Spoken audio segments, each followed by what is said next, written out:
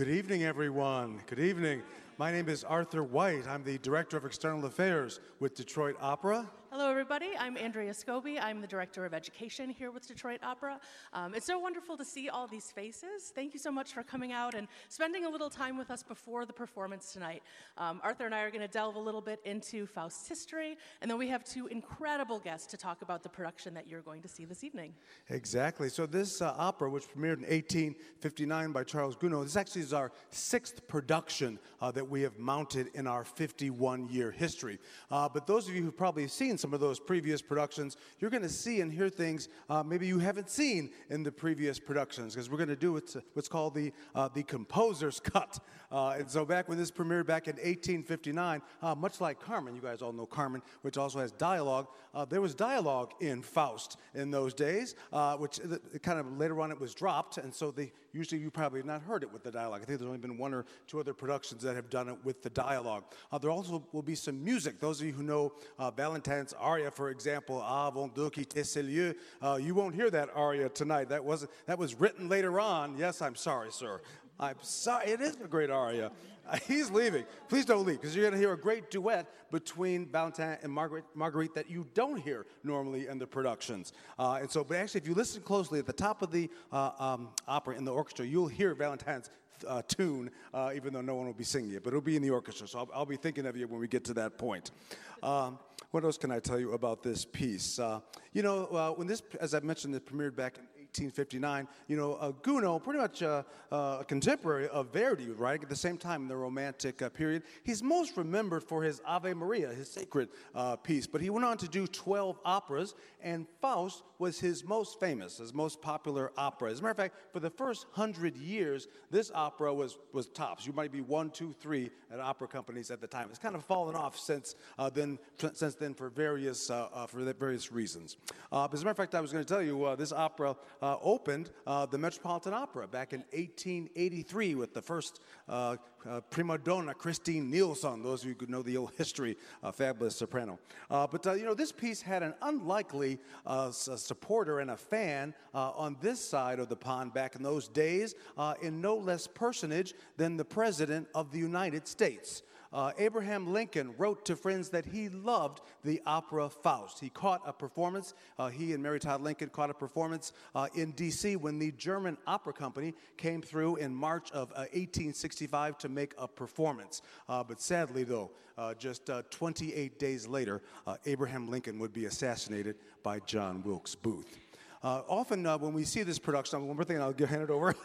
One more thing. We're used to the old scholar who has become unhappy about his life. He's felt like he's missed out on life and love. But in this production, we're going to update this production. We'll hear more of that from some of the creative team. But we're going to be the more modern times you're going to see. So this particular fellow is a tech mogul who is disgruntled, and he falls in love with a lady who works at the local bar. That's Marguerite. And so we'll hear more about that. But I think that's all. I'm going to hand over to you if you want to talk more about Yeah, absolutely. So thanks, Arthur. So Arthur gave us a little bit of the history of the musical piece, of course, 1859, the premiere of this piece.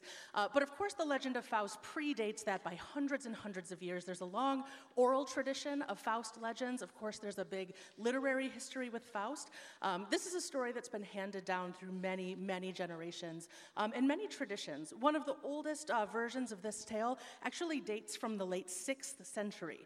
It centers on a man named Theophilus who made a deal with the devil to become a bishop. So square that in your brain if you can. He made a deal with the devil to become a bishop. Fast forward to the 16th century within Polish folklore, and there's a tale of a Krakow man who sold his soul to the devil in exchange for magical powers. He wanted to resurrect the queen. He was in love with the queen. He wanted to bring her back to life. So he sold his soul to the devil in order to resurrect the queen. Now in these legends, he was carried off by the devil, but the devil dropped him on the moon, where he still lives to this day, according to our old Polish folklore. But the Faust tales that we know best, and of course the one which inspires the opera that we'll see tonight, these were based on a real person, Johann Georg Faust. He's commonly believed to have been born around 1480. Legend says that he was a traveling scholar. Some say that he was an astrologer. Some say that he was an alchemist. Others just say that he was a con man and a grifter. There's a lot of different stories about this person. But all of the reports say that he died in very mysterious circumstances. And stories of his life, no matter what the details are, always talk about this pact with the devil. And so it was these stories, this kind of oral tradition, that became the foundation of Christopher Marlowe's play, The Tragical History of the Life and Death of Dr. Faustus, which had its first London premiere in around 1592. So again, we're still so far back in history telling these tales that we're still telling today. Of course, the best known and most influential interpretation of this legend was by Johann Wolfgang von Goethe, the German poet, playwright, novelist, and scientist, who's often touted as the greatest and most influential writer in the German language. So he wrote this Faust as a dramatic poem. It was published in 2 parts, in 1808 and in 1831, and it was his version that also established the character of Marguerite, also sometimes known as Gretchen. So this is a tale that has been widely interpreted in works of fiction, poetry, ballet, film, visual arts. Of course, we'll see it tonight in opera. Goethe's Faust has been called the definitive Faust, but again, there are so many plays on this story. Consider some of our favorites like The Sorcerer's Apprentice, The Picture of Dorian Gray, The Devil and Daniel Webster, all the way up through Little Shop of Horrors and Damn Yankees. All of these stories have this kind of Faustian element of it. So Kierkegaard actually reminded us that every historical era will have its own Faust. So here we are in 2022, continuing to tell this story. And with all that background, Arthur, I'm looking forward to our guests who will shed even more light. Can you introduce them for us? All right, I certainly will. Let me get my notes here so I don't mess up. I don't want to say anything wrong here in this wonderful introduction. We're going to speak with the movement director as well as the director of the opera. I would say the performance of the opera, the production. Raja Feather Kelly, is an Obie-winning choreographer, director, the artistic director of the Feather Theory and creative associate at the Juilliard School. Since 2016, Raja has choreographed extensively for off-Broadway theater in New York. In 2019, he choreographed the musical A Strange Loop, which went on to win the Pulitzer Prize for Drama and the Tony Award for Best Musical. Our director, Lileana Blain-Cruz, she hails from New York and Miami. She completed her studies at Princeton and Yale. She directed on off-Broadway The Skin of Our Teeth, as well as others. And then she wanted to do opera at the Kennedy Center with Hansel and Gretel, and also this production in Omaha, so we're going to hear a lot about that. This will be my first question for her. She was named Doris Duke Artist, as well as the Lincoln Center Emerging Artist, and she is currently the resident director of Lincoln Center Theater. So please welcome them both, Raja Feather Kelly and Lileana Blain-Cruz.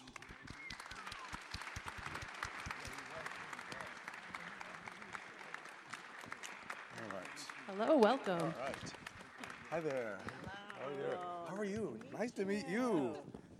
Thank you both so much for joining us tonight.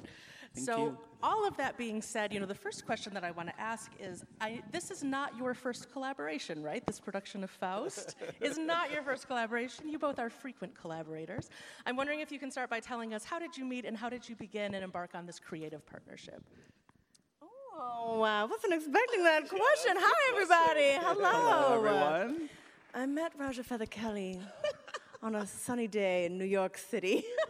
And I was... You were in a yellow leather jacket I was in that yellow. I really want to have. Raja's one of Raja's favorite colors is yellow. And we were about to work on... Well, we were meeting for the first time to talk about a play by Susan Laurie Parks, The Death of the Last Black Man in the Whole Entire World, which, as you can imagine by the title, is complicated. It's amazing. What do you do? And I was like, so I just want people moving the whole entire time. What do you think about that? And then Raja said, I could do it. Wait, but didn't I someone set us up to meet. Yes. I've done this once before, and I'm really bad at it. And after I met Lileana, I thought I texted my friend, and I was like, Lileana is so cool. I totally want to work with her. But I sent the message to Lileana. Thank God. Yeah. And I was like, I like this. But yeah, you wanted to work with an ensemble, and you wanted them to be on stage the whole time, which was not how it was written, but certainly a part of one of many glorious visions that you've had. And I was game. I come from the sort of downtown experimental theater world, and that to me, sort of like problem solving is a thrill for me, something I enjoy very much. And then we fell in creative love. And ever since then, we've been working, and it's been wonderful. This is true. Fantastic. I want to hear about the origins of this production, which started out in Omaha. How did that come about, and had you worked on Faust before, and how did this all happen? How are you here right now? Yes. So, oh my goodness, every time there's a light on and there's people sitting, so I'm like, bright. here's an aisle. Feel free. Use And the now space, we're going to walk Lileana. down the Use aisle. space. No, it's fun. Hi. So basically, I work primarily in the theater, and I love the theater, but opera was something that I was always excited about because of its scale, right? It's essentially theater with people who can sing insanely, you know? and you put those two together, and you can have a possibly really revelatory experience. And so I began telling people, I think I want to do opera. Hey, I want to do opera. And so then Opera Omaha was like, hey, what do you think about Faust? And I was like, yes. And they were like, it's a big opera, and there's a big chorus, and it's in French. And I was like, wonderful. Because I was excited, because it is essentially theater. And when they said that they wanted to do a version with the composer's cut, as you described it, there was this one acknowledgement of the theater of it, right? Like when you have people speaking, you're aware of their humanity. They are human beings. They kind of leave the super elevated plane to become smaller in their vocal track, but in that way, you kind of live back and forth. You kind of get to undulate between the intimate and the extreme, and that was very exciting to me as a theatrical event.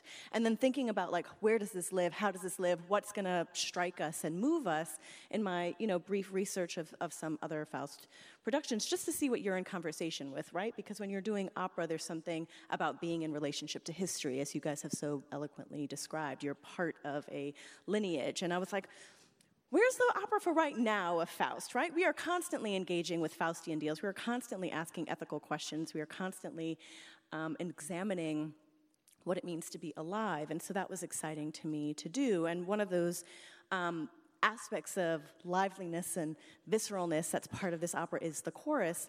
And I wanted that lifeblood to be circulating through them as a community. And so I was like, Raja Feather Kelly, what do you think if we activate this opera in a contemporary universe with 50 people, and some cheerleaders? And then Raja said, Yes!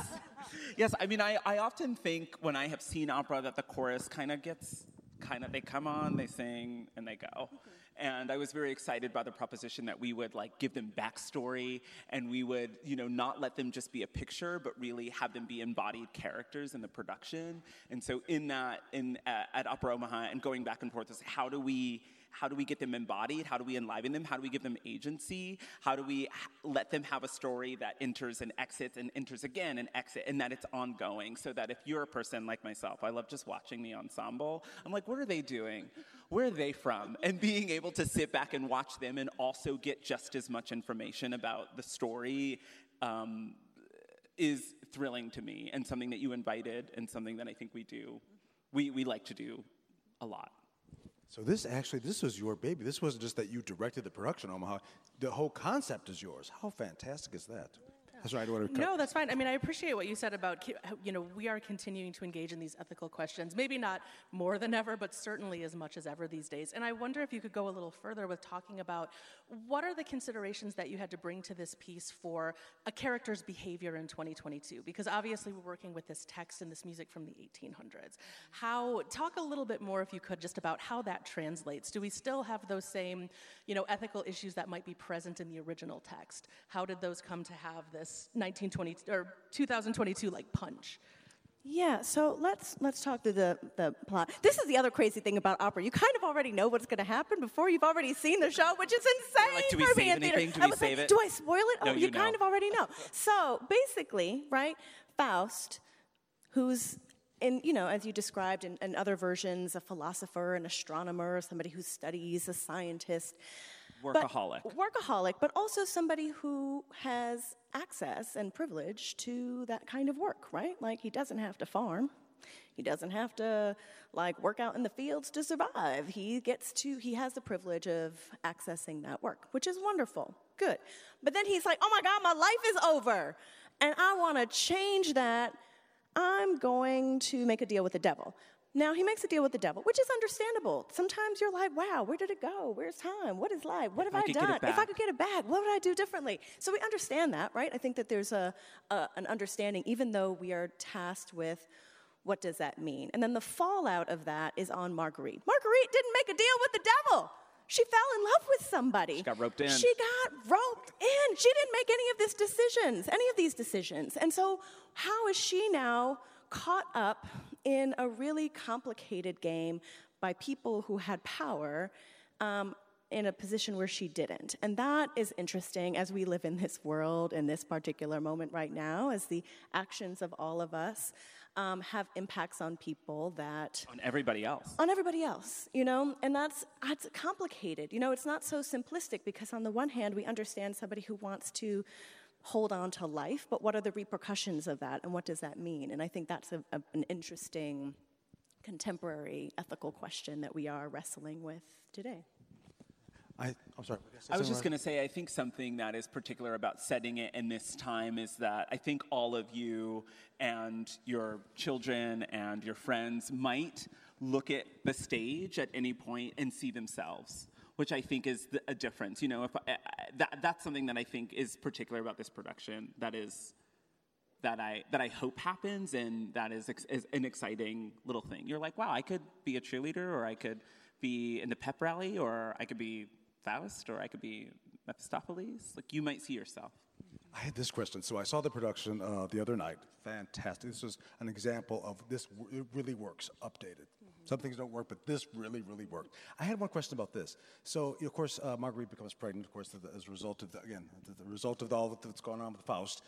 Because we're set today, did you worry about, a woman pregnant outside of marriage, obviously in that time period when it was written, as opposed to maybe today? Were you worried that maybe there wouldn't be maybe it isn't the stigma, or is it? Oh, what are we in the midst of right now? Like, Please. Literally, women's bodies are quite the subject of, and I think that there are plenty of places. I mean, I grew up in places where the sexual shaming still exists, where it's not, I agree that like the out of wedlock is not as unusual, it's not as unfamiliar, but like there are still communities that will look down on you, that will shame you for not participating in a particular way of being. And I think that still exists. I think that isolation that she experiences for not fitting into a particular norm is really poignant because we're aware of how present that can be, That top of third act was heartbreaking, I tell you. I'm sorry, was it breaking?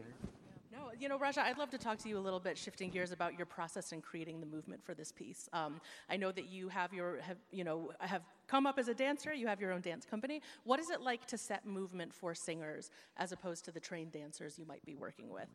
And how do you differentiate, or do you differentiate between movement and choreography? Very good questions. I'll answer first to say I don't think about them as being different. That's something that's very important to me. People are people, and most of the choreography that I make it starts with behavior. And I think if I'm able to get the actor or singer or performer to understand in their behavior what they're doing, then I like to think that that's movement, and then getting them to do that repetitively on time and at a scale that's larger than behavior, then it becomes choreography. It becomes like FASIC. If you're like, okay, now do that again, now do it in time, now do that and go in that direction, now do that and turn around, now do that and put your hand out. Like, you just keep adding the layers, and you're like, now you're dancing, good work. It's a bit of a trick, but it works. And I think it comes from inside of them. It comes from behavior, which we all do, right? You got out of your cars, you eat, you brush your hair. These are all behaviors that once I take them on and add to them, then it becomes more than that. Yeah. Fantastic. These sets, which are striking, are kind of sparse. They're not real heavy like you might see like an old Aida set or something. How does that help support the vision of this production? Yeah, I mean, Adam Rigg is an amazing designer. They, I think, are wonderful at choosing color and creating landscapes from which we can, in some ways, like really focus on the characters, right? Like so much of this opera is around this incredible ensemble of 7 beings that we get to watch in space. And as And the chorus. And the chorus. No, I mean, I'm saying like in some ways we're watching their story, and then the chorus is like part of the community that fills that. And I think that the set in some ways enhances their visibility, as kind of putting them forward in a way that in which we can kind of watch them both in their intimacy and then in their scale, you know? And that's what I get really excited about, that I think I like to call it minimalist maximalism. Yes, I didn't stumble on that at all. It's both open and also impactful, is my hope. Yep. Fantastic. Thank you. You know, I would ask both of you, are there specific, we've talked so much about the many different pieces of this opera, but are there specific elements tonight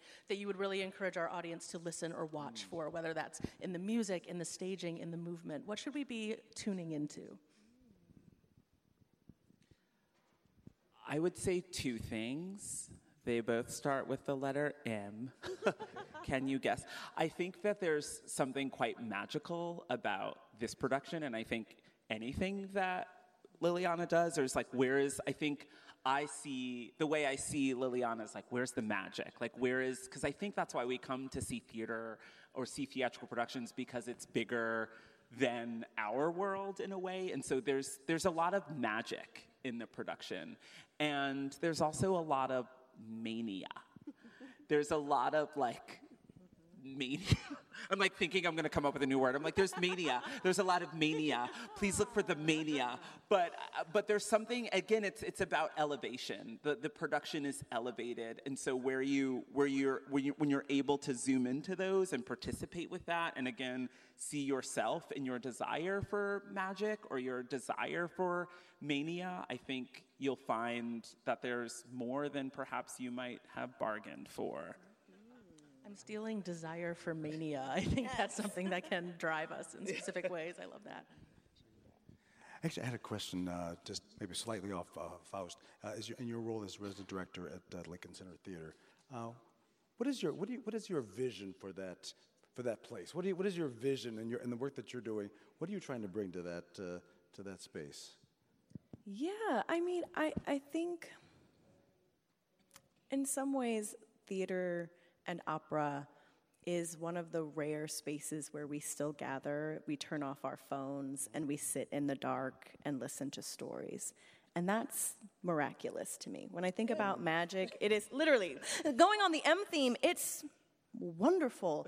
And I think that to embrace like the sacredness of that, like how special that is, and how exciting it can be and thrilling it can be to participate as a community of human beings inside of a story is profound, and I don't want us to take that for granted, you know? I want us to leave the theater feeling more alive, you know? Like there's some things where you go, you're like, okay, cool, great, and then you forget about it 20 seconds after you leave. No! I want you to be thinking about it for the rest of your lives, because literally, like what else are we here for? Time is so precious. If there's anything that we've discovered from the last 2 years, like we understand that like how quickly things can go. We have no control. So if we do have a choice to sit in a theater and listen, I better make it damn good. You know what I mean? Like that's my hope. I hope that we're in good times. Yeah. That's right. That's right. I mean, I think on that note, I don't think we're going to get much better than that tonight, Lileana. I think you've summed it all up. Why are we here? Why do we create? Why do we see art? Why do we make art? I so appreciate that perspective. We have a couple minutes. I would ask if there's any last thoughts that you want to share on Faust, on this experience, on the relevance of this tale. You know, as I mentioned, we started in the 6th century with these stories, and here we are in 2022, still telling these stories. So what last words might you leave us with about this piece from each of you?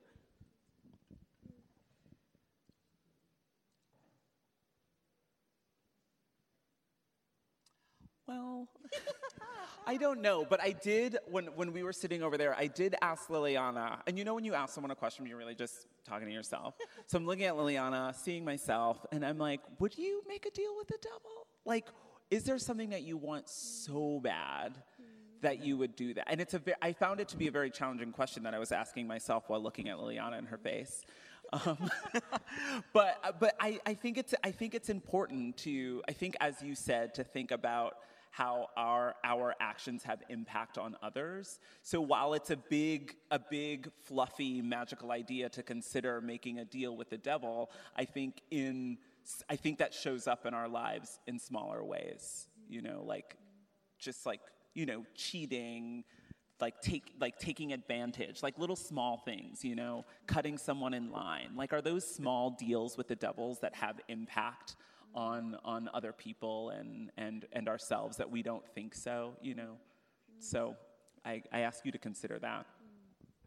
And then on the flip side of that, I'm like, love, think about love, think about the power of love. And a special shout out to Michaela, who, really brought this production. She's the associate director, and she was here holding it down. And so I just want to shout out her name. Yes, because you have to think about, you said this the other day, it takes a village to make theater, and that's also something that's really important, that this is the act of so many people making this and putting this together, and that is profound and wonderful, and in some ways an example of utopia, because everybody kind of agreed together to come together and work every day to make something for other people, and that's really exciting to me too. I just want to make one last selfish comment.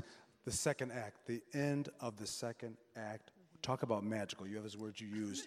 You took me back to my own first love, so I have to thank you. So you guys are going to have a wonderful performance. Thank you, Lileana and Raja, for being here. Pleasure. And thank you all for taking time Thank you so to much. learn a little more about this production. You're going to love this production. So thank you for being here, and have a great show. Thank you and enjoy. Thank you so much.